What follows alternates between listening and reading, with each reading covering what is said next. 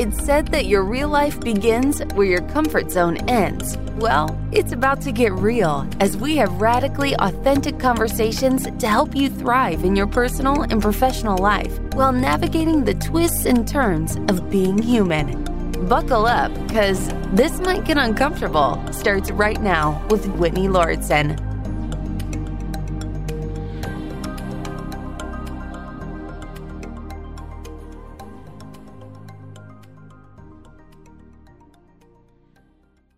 It's always interesting when you look at your life and realize you have a problem you didn't know existed. Throughout the course of the pandemic, I feel like it's offered a lot of really interesting reflections on things in terms of habits, behaviors, traumas, things that maybe a lot of us haven't addressed in our lives. And interestingly enough, I've been kind of looking at my budget for life and my expenditures and whatnot kind of pre-pandemic, and it's not even post-pandemic. We're still in it. I hate that terminology because we're technically still in it. That's a whole nother conversation.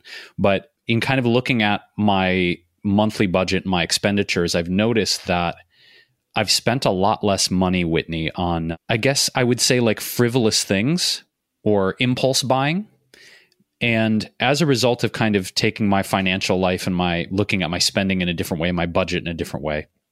And we actually have a cool upcoming episode with Jesse Meekum, who's from You Need a Budget, which I'm looking forward for us to share in the near future here on This Might Get Uncomfortable. But all of that is to say is recently one of the financial articles that popped up for me was about these German researchers, these psychologists that have discovered in some of their research. This is a little bit of a clickbaity title, to be honest with you, but nonetheless, the article's interesting. We will link to this article from Fast Company in our show notes at wellevatr.com. Our website is wellevatr.com. We'll have this article and any of the resources we mention in this episode down there in the show notes and the transcript. So this article came out at the time of this recording only, 3 days ago. And these German psychologists, Whitney, were trying to analyze psychologically why we as humans overspend, why we shop too much, why we impulse buy, why we leverage our financial resources in deeply emotionally motivating ways. And apparently the researchers at the Germany's Julius, my cat, good job, Julius, the Julius Maximilians Universität found a solution in their research. So basically, they carried out this research on 250 participants, and they found that there were two buckets of people they found, generally speaking. And the one bucket were people that impulse buy, that emotionally purchase things, were in the category of pleasure seekers. They want enjoyment. They're driven by spontaneity and variety and curiosity, like, treating themselves to a truffle or a piece of chocolate or a shirt they've never had, or adding a great pair of jeans to their wardrobe. So these pleasure seekers are constantly looking for that hit, right? They want the experience, the variety, the novelty. So, curbing the expenditures for the pleasure seekers, I guess, are a matter of curbing the spontaneity by forcing a pause between the emotional urge and then the actual purchase. So in the research, they're saying that they're suggesting some low-tech solutions to this. Like they say, put a note on your wallet or your purse that has the word stop on it, or immediately limiting the access to your money by, locking cash in a drawer or a lockbox, or keeping credit cards in a place you can't get to. So the goal, I guess, for the people that are pleasure seekers is to try and halt or stultify the impulse to buy. The other category here, which is really interesting, are security seekers. And apparently they're much slower to buy. Like they'll stand in front of a thing they want and think like, is this going to make me feel as good as it looks? Should I really buy this? And they'll spend, 10, 15, 20 minutes hovering over the buy button on the internet. So I guess for security seekers, the key is simply to not give themselves time to consider. Like they suggest you walk away, stand up, take a break from the computer, stop hovering over the buy button on Amazon, just walk away and stop ruminating so much. So if you click through, they reference this really long study that, again, we'll link to in the show notes at wellevatr.com. It's an entire research abstract talking about these different kind of impulse buyers. And interestingly, though, if you get deeper into the research, you find that security seekers are just as likely to impulse buy as pleasure seekers and just as likely to want to treat themselves. But the motivational state really plays a huge role here. So the researchers also found in the study that people who have a dwindling bank balance are less likely to buy, but a pleasure seeker who just got a promotion or a bonus at work is likely to celebrate further via consumerism and materialism. So they're saying basically like, you need to check your mood, you need to check your emotional state before you start to purchase things. All of that is to say, I acknowledge through this that for me, over the years, I have definitely bought a lot of things, Whitney, from, food to clothing to musical instruments, because I think my impulse buy, my motivation has been rooted historically in like, I think this thing is going to make me feel better. I feel like I'm not enough. I feel like I need to prove to people I've got cool clothing. I feel like for me, a lot of the impulse buy has either been to like make myself feel better because I've been depressed and a lot of my mental health issues I think have manifested in impulse buying. But I think there's another layer of I want to impress people with the stuff that I have. I think one of the reasons I've been so obsessed with like getting a certain car or a piece of clothing or certain shoes over the years has been sort of this social hierarchy. I need to show people like I'm successful. I need to show people I'm worthy. So it's super interesting to get into the mechanics of consumerism and this idea of impulse buying. And so I want to bounce it back to you after that intro to see like, is this something at all that resonates with you? And if you look at sort of your purchasing history or how you buy things, do you feel like impulse buying and emotionally motivated buying has been a part of your life and your sort of financial history? It's an interesting question because it's not very conscious for me. I was actually thinking about this yesterday because I went clothes shopping for the first time in a while. I love going to secondhand stores, and buying clothes is usually less expensive that way, but also it's better for the environment, especially if it's used clothes. I actually get the majority of my clothes, especially previous to COVID, through clothing swaps, which is completely free.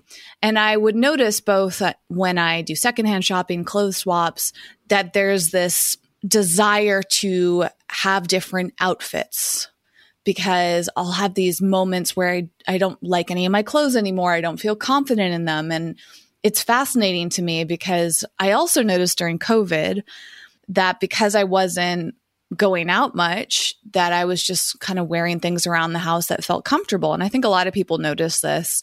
The only time that it felt important for me to dress up relatively was if I was on camera for something, like a talk or another podcast or something like that, something where I felt like I needed to present myself more. So clothes are interesting to me because that's like kind of on the splurge side for me. And it also ties into this conversation of buying something for a reason to impress people, for example. And I was reflecting on this yesterday, how like I got this boost in confidence by buying certain clothes, and how I'd spent money that wasn't a ton amount, but it wasn't a super high amount of money, but it was definitely more than I typically spend in a day. And I was able to justify it because I'm like, all right, well, I've got these new outfits and I'm going to feel so good in them and I can wear them for this long and that's going to boost my self-esteem. And then that was interesting to me too. And I guess like clothing in general, Jason, is something I'm very fascinated by. Simultaneously, yesterday, I was wearing an outfit that I felt very comfortable in, but not very confident in. And I was reflecting on how it felt when I was in the clothing store. I kept having these moments of like, are people going to look at me and judge my clothes? Are they going to think that I am dressing weird, or I'm not pretty, or it doesn't flatter my body? Are my panty lines showing? Is that embarrassing? Like all of these little things that I kept noticing. And then I kept coming back around to the fact that I felt comfortable in them, and that's all that mattered. I was around all these strangers, so it really didn't matter what they thought of me. But it's fascinating how many of us have been conditioned into being so concerned about what other people think of our clothes. And then we have to spend all this money. And another thing that came up for me was how, as a woman, I felt a lot of pressure to look pretty. And I often think about that and how my worth has often been associated with whether or not I look pretty and how much effort it takes and time and oftentimes money to produce what I believe is pretty within myself. And that's fascinating to me because when I step back and examine it, it's odd. Like, why do I feel that pressure to be pretty? I've also had conversations, and I think we brought this up in a recent episode, Jason, about the pressure to like dress a certain way. And part of the reason that I got these clothes is because I'm going to be speaking at an event in a few days, and I didn't feel confident in any of the clothes that I had. And I also didn't feel like the clothes that I had fit what I believe the atmosphere to be and the type of people that would be there. And that desire to fit in and to impress people, to give that first impression to them of looking attractive and looking put together and looking like I'm valuable. And that ties into this whole conversation, you know, when you talk about impressing people through our purchases, like cars and such.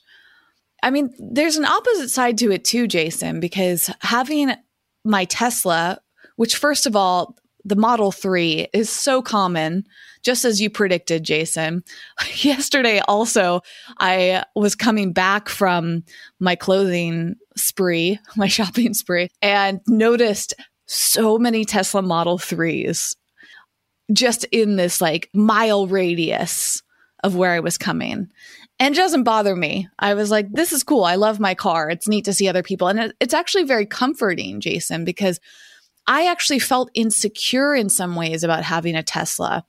And two elements. One was that like, I didn't want to come across braggy, you know? Simultaneously, I did feel this like heightened sense of something. I'm not even fully sure what word I would use, but like, you know, when you pull into a parking lot, you know, people there, it's like that sense of, I have a nice car and I feel proud of that. I remember in the past, like I've always enjoyed my cars, but most of my cars previous to this one, like I didn't really feel proud of them, at least after like a little time of having them. So like having a quote luxury car, there is that element of status when you pull up to the valet or something. Like it's just like this air of more confidence. And again, that's like rooted in this desire to impress people with a material thing, which is interesting. But sometimes that would lead me to feel insecure. And in fact, I experienced this in the past week. I traveled a bit with my car, and a lot of people that I was seeing for the first time in a while were complimenting it. Like, wow, that's so cool that you have a Tesla. You know, I'd love to have one. Or one person even commented something about my finances, like making assumptions that I had a ton of money because I had a Tesla. Like it was this comment around like, well, you know, you have a Tesla, and this assumption without them knowing anything about my finances and how I afford that car. And I thought that was really interesting. And it also made me a bit uncomfortable, you know, like people making assumptions about who you are and what your means are based on something material without knowing what it took to get that thing. And that's part of this interesting element of what you're discussing too, Jason. It's like all of the assumptions we can make about something like that, but there's so many ways that people can acquire things. It could be even a dishonest, you know, way of getting it, or it could be a pure luck. Like what if you won the lottery, or what if you received an inheritance, or what if you got a raise and then you lost your job? Like there's so many things that can happen. And I think it's important to remember that there's so much more to the story behind these purchases. And also recognizing that just because you have nice things doesn't mean that you feel that great about them. You know, like I can buy all these wonderful clothes, but what if I don't feel that great about myself after I take them off? You know, it's just a temporary thing. It's like a Band-Aid. And I'll also mention like clothes are so fascinating too. At the secondhand store, Jason, there were a number of high-end designer clothes there, and you're getting them at a fraction of the price too. And there's so many ways that you can get really expensive things, but secondhand. So you get them at like half or less or even more off, right? And so people can make all these assumptions about what you're wearing, but maybe you're borrowing it, like it might not even really be yours. So we're putting on this facade to perhaps make ourselves feel good. But if it's not really ours, or it's been acquired in a way that isn't what people believed it to be acquired in, then does it really have the same meaning to us, if that makes sense? This brings up a really specific story. Years ago, my mom, Susan, went to, God, I can't remember what foreign country she went to.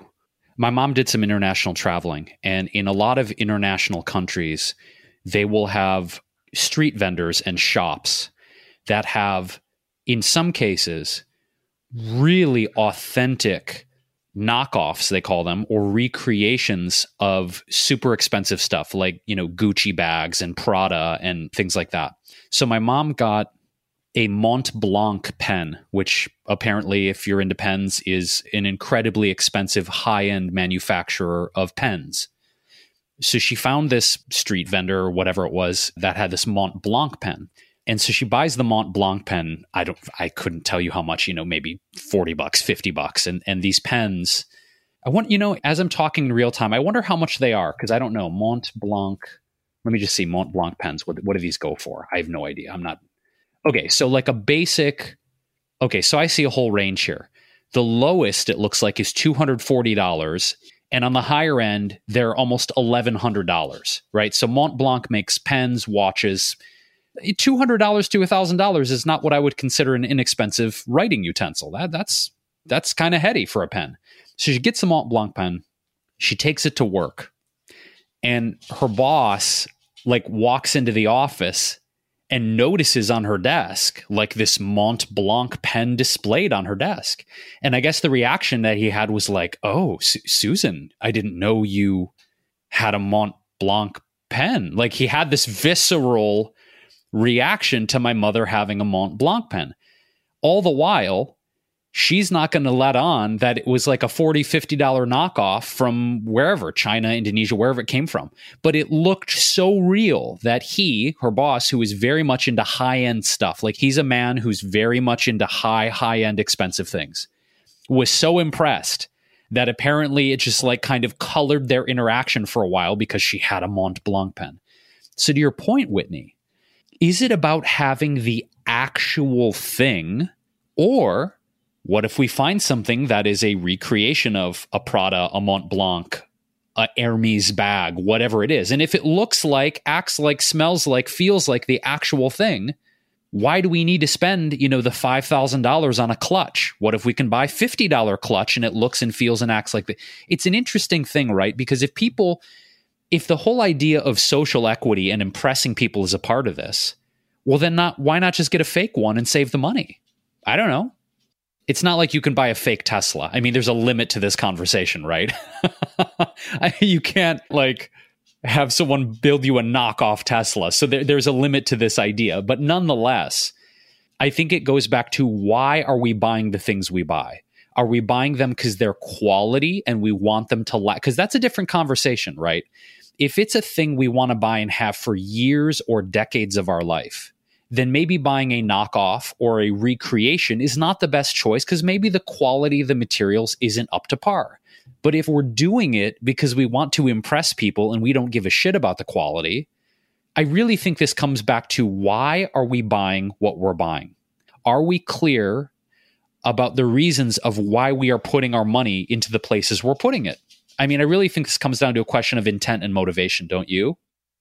Yeah, absolutely. And I think many people understand this on a surface level, but it becomes very addicting. I mean, we've talked about shopping retail therapy before, and how some people are very aware that they're doing it, but that doesn't mean that they know how to stop or they feel motivated to stop. And it seems very innocent, but finances are a really sensitive thing, and if you add it all up, you might be getting in some really extreme debt just because you want therapy. And you might as well actually get therapy at that rate. Like the money some people spend on clothing or cars or whatever else, it's insane, and that it's interesting too. my car is expensive. I've had it for about 3 years, and I'm used to the payments now, that it's just like part of what I'm paying for. But I remember before I got that car thinking like, I feel a little bit crazy getting this car, like spending that amount of money. But now I'm used to it. And there's a lot I could do with that money instead. I enjoy my car, and I've already made the decision and the commitment to have it. If I really wanted to, I could sell it, right? But like sometimes we get into situations where like, all right, here we are, made this decision. I mean, I was even thinking about this with animals, Jason. Like there was a TikTok I saw earlier today discussing pet rent and how silly it is that landlords charge extra for having pets. And I paused and I watched this and I thought, wow, first of all, I'm really grateful I don't have to pay pet rent. I'm not sure. I think I have in the past. I must have at some point. I know you have, Jason. And then I thought, wow, like if you think about how much a pet costs or a child costs ahead of time, it can really get you to step back and say, am I sure that I want to spend this much money? Like with a pet, hopefully you will have them for many years, 10 plus if you get them when they're young. That's a lot of money if you add it up, not just the rent, but the food and all the other stuff. And, you know, in some ways, it's like comparable to what I'm saying with the car. Like you're deciding to get something that you're going to have for many years, a car probably 5+ years. And again, you add up the sticker cost and the interest and the gas or the charging or whatever else that you're spending, the insurance. It's a big financial commitment. And that's why it's important to really understand why you're buying something, especially if it's a long-term payment. I think as we've discussed a little bit throughout the show, Jason, like people deciding to have kids, like it sounds like this great idea, this easy thing, but kids are very expensive and they're a huge commitment, time, energy, resources, emotionally.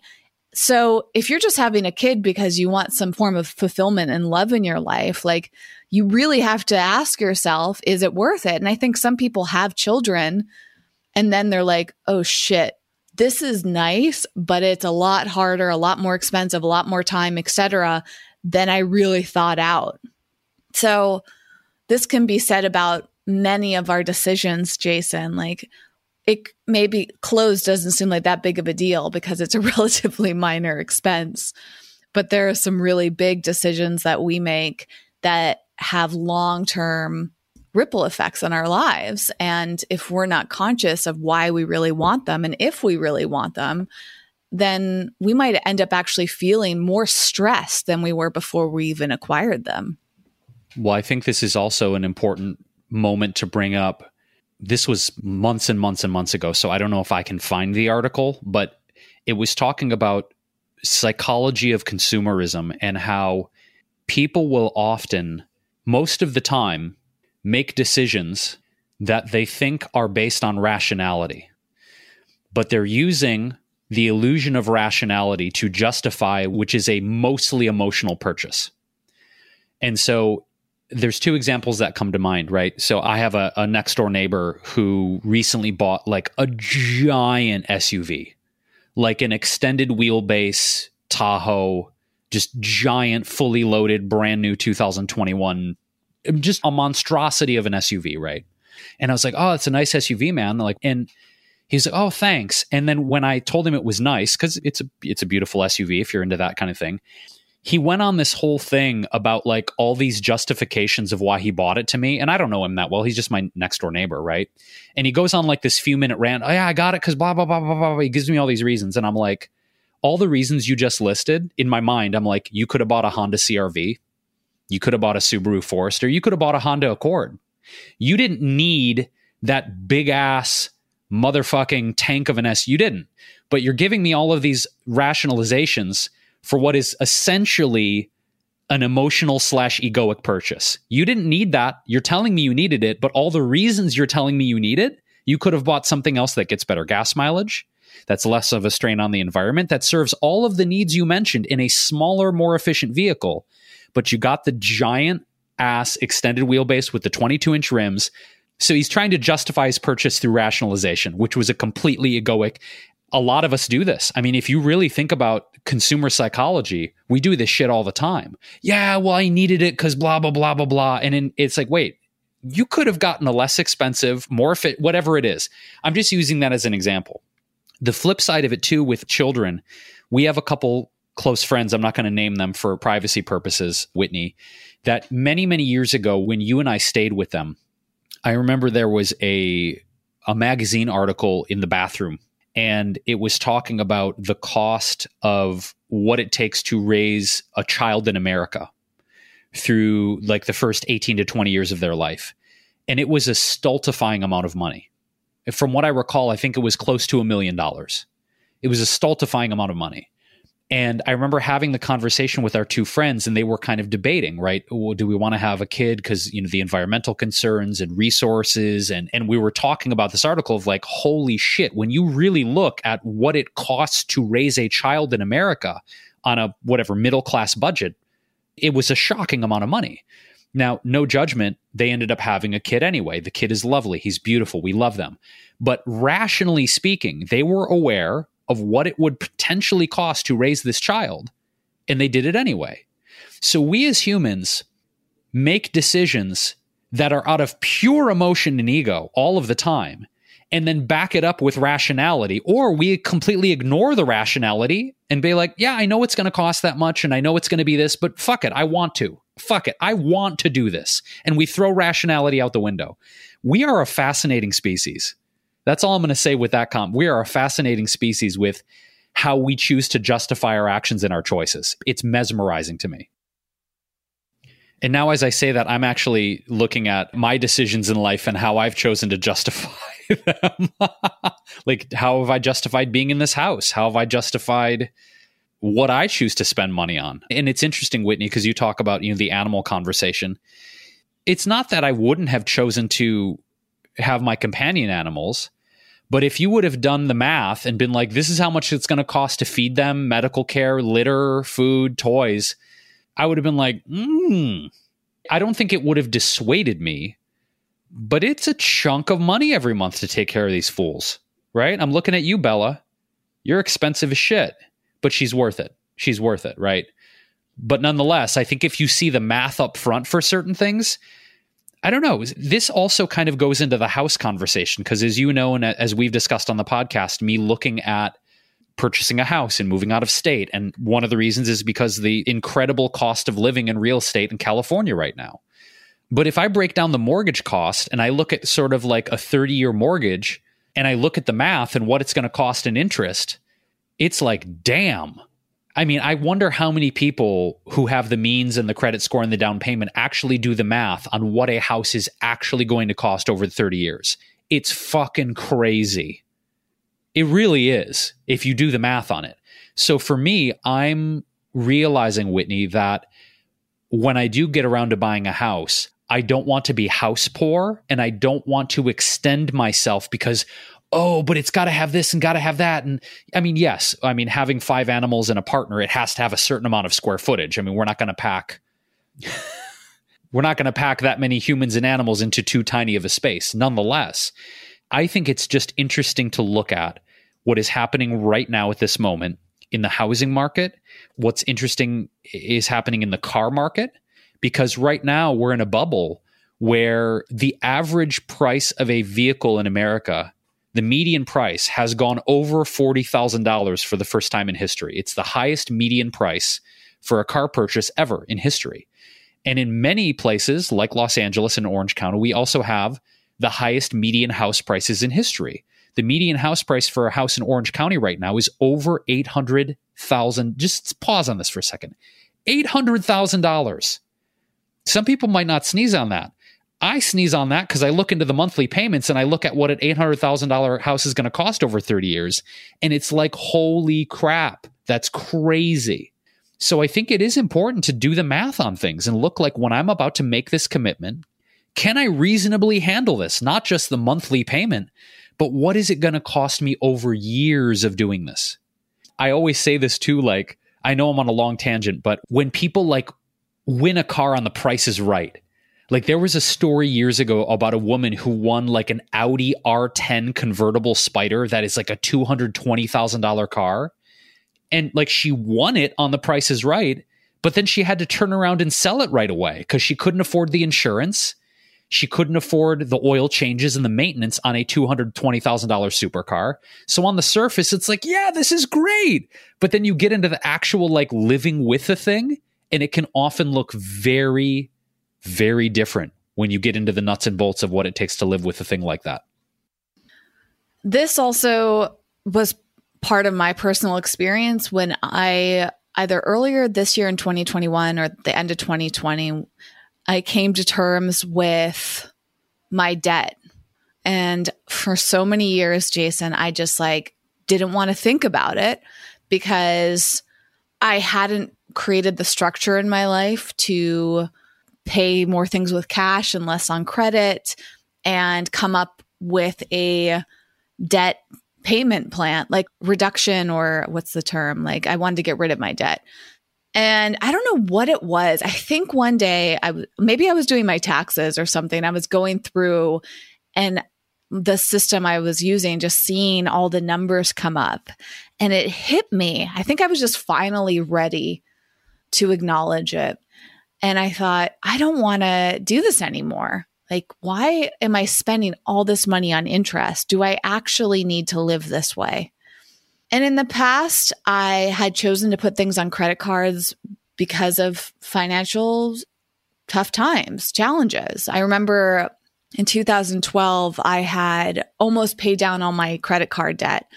And then I made some lifestyle choices and didn't have a lot of income coming in. So I was like, all right, well, I'm going to just live off my credit cards. And I chose not to pay attention to the interest because I just felt like I was doing what I had to do. And I don't have regrets about that. But now it's very much the opposite. Like, I don't want to put anything on my credit cards. I cannot wait to pay them off, which should be at the end of this year. And it's kind of weird because, like, even though I want time to go by slowly in general, I'm really excited for the end of the year to reach that milestone. But I also wonder, Jason, like, after I've paid off my credit cards, first of all, it's possible I might put money on them again. Like, there's no guarantee I'm going to decide never to be back in credit card debt. But I keep wondering what that will feel like and how long the high is going to last. Of, okay, well, I've reached this financial milestone. I've reached this goal, but will it just be like a shrug and I'm on with my life? You know, like, I thought about this actually when I paid off one of the cars I bought. I think it was the first car that I had fully paid for myself. My first two cars, I think my parents co-signed on and were helping me with payments, fortunately. But I think it was my third car. It was like 100% mine. And I remember the day of making the final payment vaguely, but then it was just like, all right, I own this car. I'm done paying for it, you know? And I think about that too with the Tesla. I have another 3 years approximately, unless I pay it off faster. But like right now I'm like, okay, I'm halfway through, you know, my payments, halfway through my loan for the car. And I see the amount getting lower and lower, just like I'm seeing my debt go down. But like, it'll probably just be a shrug at some point in the future. And that's kind of weird. Like, when you're in this moment of anticipation of a goal, and then like it happens, you realize how fleeting all of this is. And it's just kind of weird cognitively because you're like, well, it matters, but it simultaneously doesn't matter.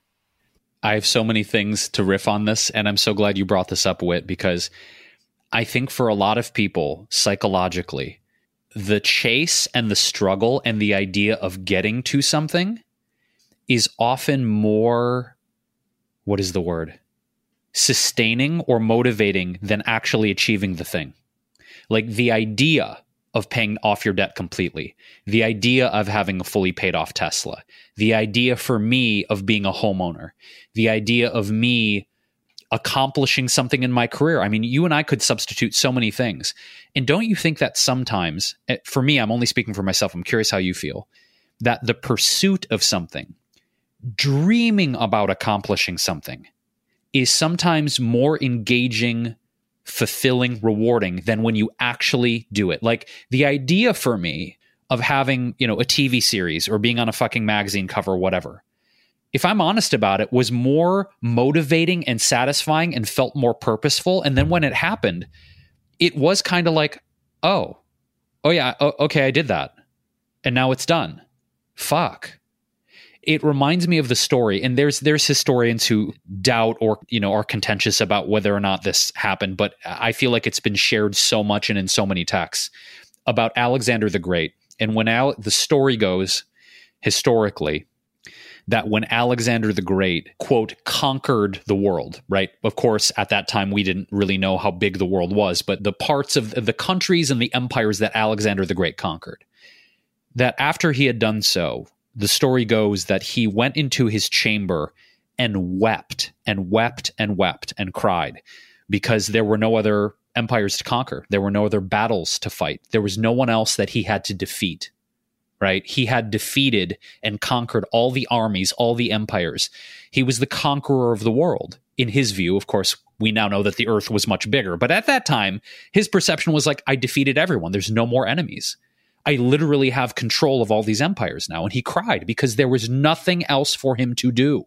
And I feel like that is, whether or not that story is historically accurate, I think that parable as an example of how human psychology works is true.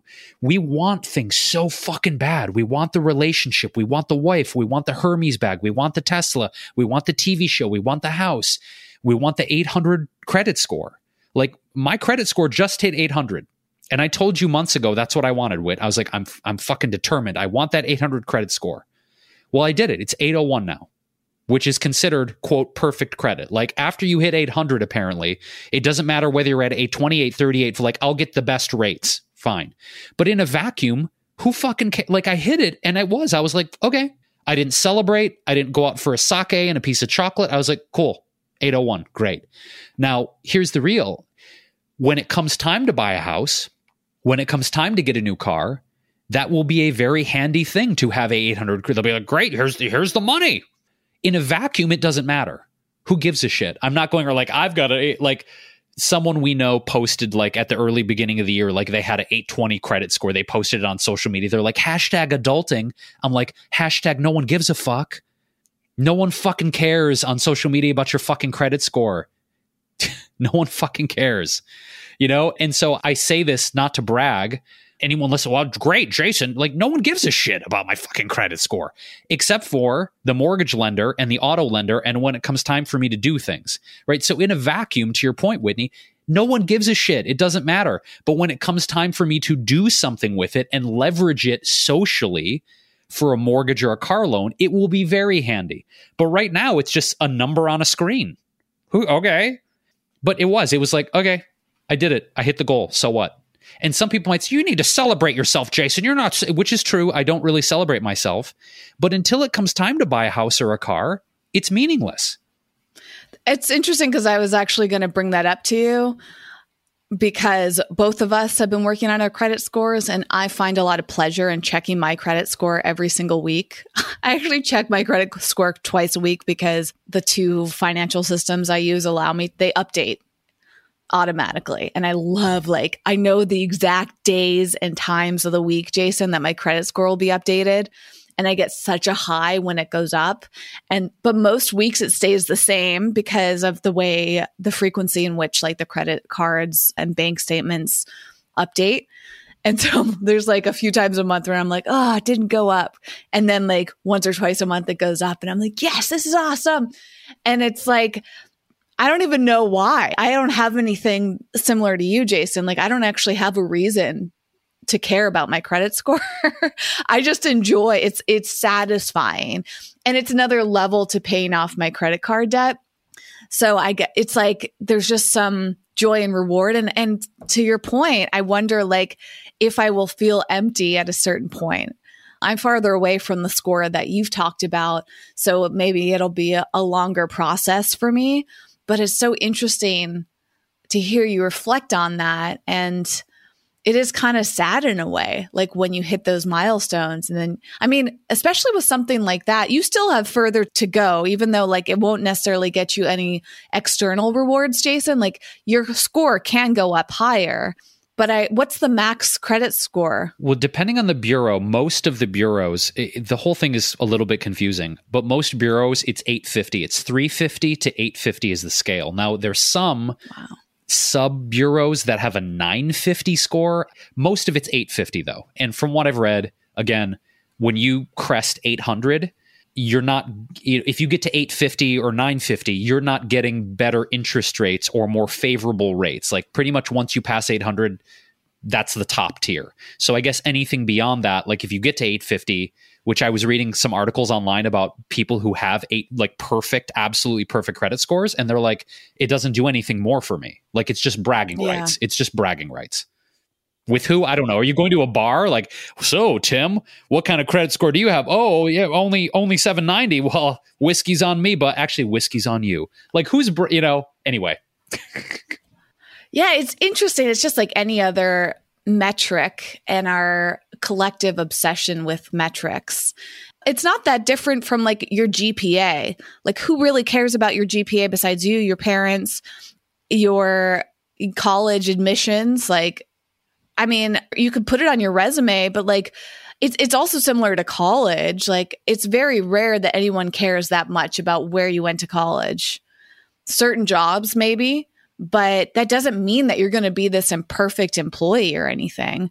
So all of these little scores, I think they're just a way for us to stay motivated. And it's also part of the system. I think about this too with weight, our body weights. And that like, I remember when I was losing weight in 2018 and 2019, I had gotten to a point where I was really uncomfortable with my body size and I became determined to lose weight. And I'm actually, to be transparent, it's uncomfortable to talk about this, but I'm at that point right now. And I've been reflecting on like, well, I don't like the number I'm seeing and I don't feel that confident in my body, but how important is it for me to lose the weight? Because nobody else is carrying around a scale weighing me. Nobody's asking me. Literally the only person I'm discussing my weight with was my doctor recently. And my doctor didn't seem concerned, but I see that number and feel concerned. It's a trigger for me. So I've been more conscious of it and I feel this like determination to lose weight, but it feels very weird now. And I'm reflecting on what that was like 3 years ago when I was in a similar spot. I think because I went through the process of losing a significant amount of weight in 2018 and 2019. And I remember, Jason, like I just wanted to lose more and more. And it became like a bit of an obsession, which certainly isn't healthy.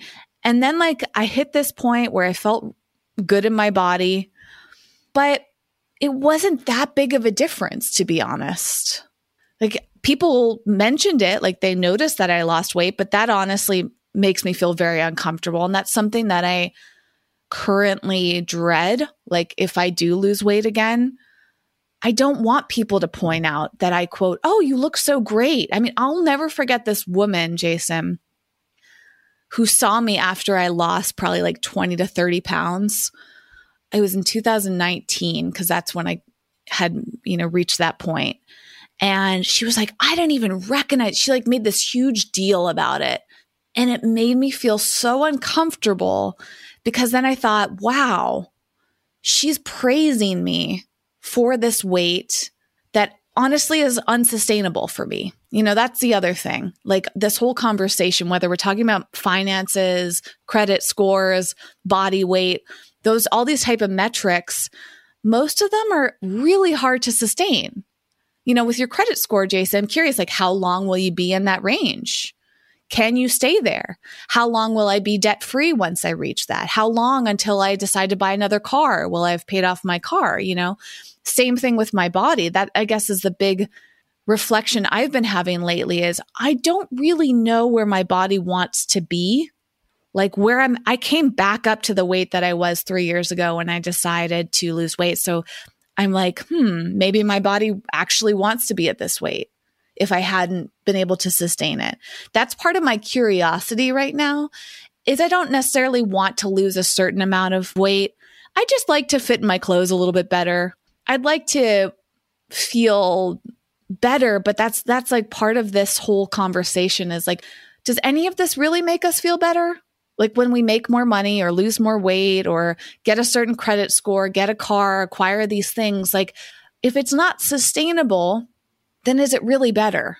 If it's a constant wanting, if it's a constant trying, and if we're never really satisfied, and that's part of my point here is like, I think I'm very grateful for the awareness I had in 2019 where I just recognized that I lost a significant amount of money, but it wasn't, I lost a significant amount of weight, but it wasn't fully sustainable. And I don't know, like if it drastically improved my life aside from fitting in certain clothes and occasionally people telling me how great I looked, which didn't ultimately bring me that much joy. So this all awareness is like when we're going to gain or lose things for a certain goal, if it's all just temporary, are we just constantly chasing temporary highs? And do we want to live our lives that way? And I feel like it's all up to each of us to decide. There's no right or wrong, like that's the other thing with weight, since just from the metric standpoint and money, like to your point, Jason, does anybody really care how much you weigh, how much money you have, what your credit score is, what things you acquire? They might care for a very short amount of time, right? People may feel like I'm more attractive if I weigh less. But first of all, I have to decide, do I care how much I weigh? And their caring about my weight is so generally very temporary. They're going to take one glance at me, decide how they feel about my body size and shape, and move on with their lives. Is it worth me spending all of this time obsessing over that stuff?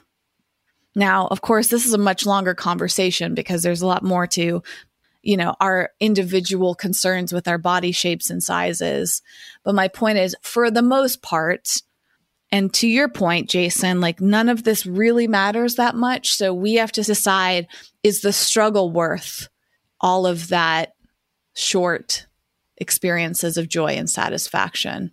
Like, I guess if you weigh it out, like the struggle is so much to achieve these things. Like for you to get that credit score, Jason, takes some amount of struggle. For me to pay off my credit card debt has been a struggle. Not an enormous one. Like I shifted some things around to make it work, but it's a good amount of money that I'm spending every month to pay off my debt faster. So it is a struggle. And I think that'll be worth it because it's got a long-term ripple effect, right?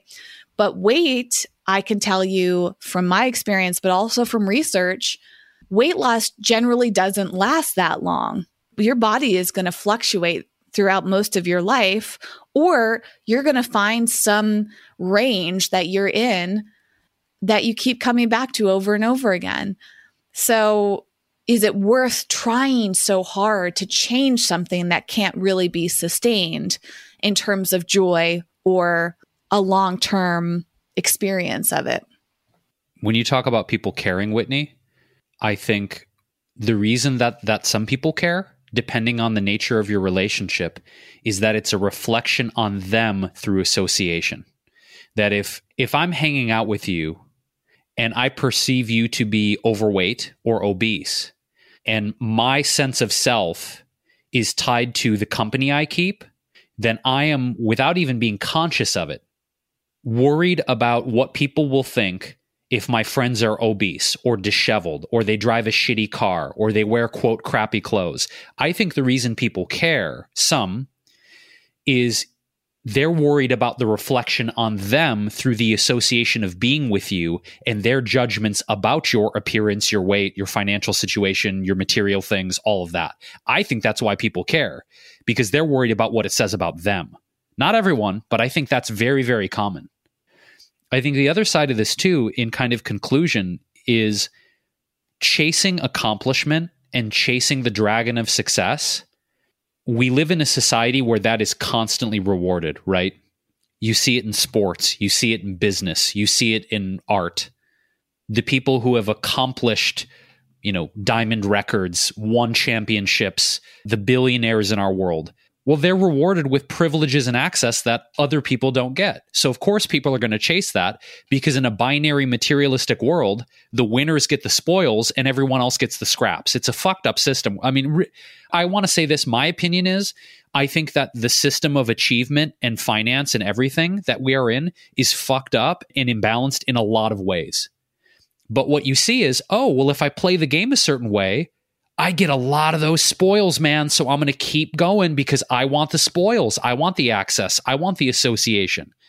And it also reminds me of a quote that I've shared in our early days of the podcast, which is one of my favorite quotes from Martina Navratilova, one of the greatest tennis players of all time. She said, "The moment of victory is too short to live for that and nothing else." Yet, we're chasing those victory moments all the time, aren't we? Because we want that high. And we want what we think society is going to give to us by being a, quote, winner. That's a whole nother subject we could get into, the psychology of winning, the psychology of losing, the binary system. But I think we get the point, right? Is chasing that all the time, Whitney, I think has a lot of very precarious psychological implications. All of that being said, we are curious, dear listener, dear reader, dear watcher, however you're consuming this podcast, how you feel about impulse buying, how you feel about the emotional aspects and the rationality versus emotions regarding our life decisions, what we buy, who we choose to associate with. There's a lot of layers to this conversation, so we're curious how you feel. If you have thoughts, musings, smart-ass remarks, whatever you want to share with us, you can email us at hello@wellevatr.com, which is also our website, again, WELLEVATR.com, where we'll have the show notes for this episode, the transcript, the resources to the research studies we mentioned about emotions and psychology and impulse buying if you want to read those. And we also have a great Patreon account where our brand new private podcast, This Hits the Spot, lives. If you want to get our product reviews, our book recommendations, the things we're super excited about in life, we're sharing all of those on our private podcast. We'll have the link there. If you want to join our Patreon group of amazing humans, we will have all of that in the show notes for this episode of This Might Get Uncomfortable. Thanks for being with us as always and diving down these psychological, emotional rabbit holes, and we'll be back with another episode soon. Thanks so much.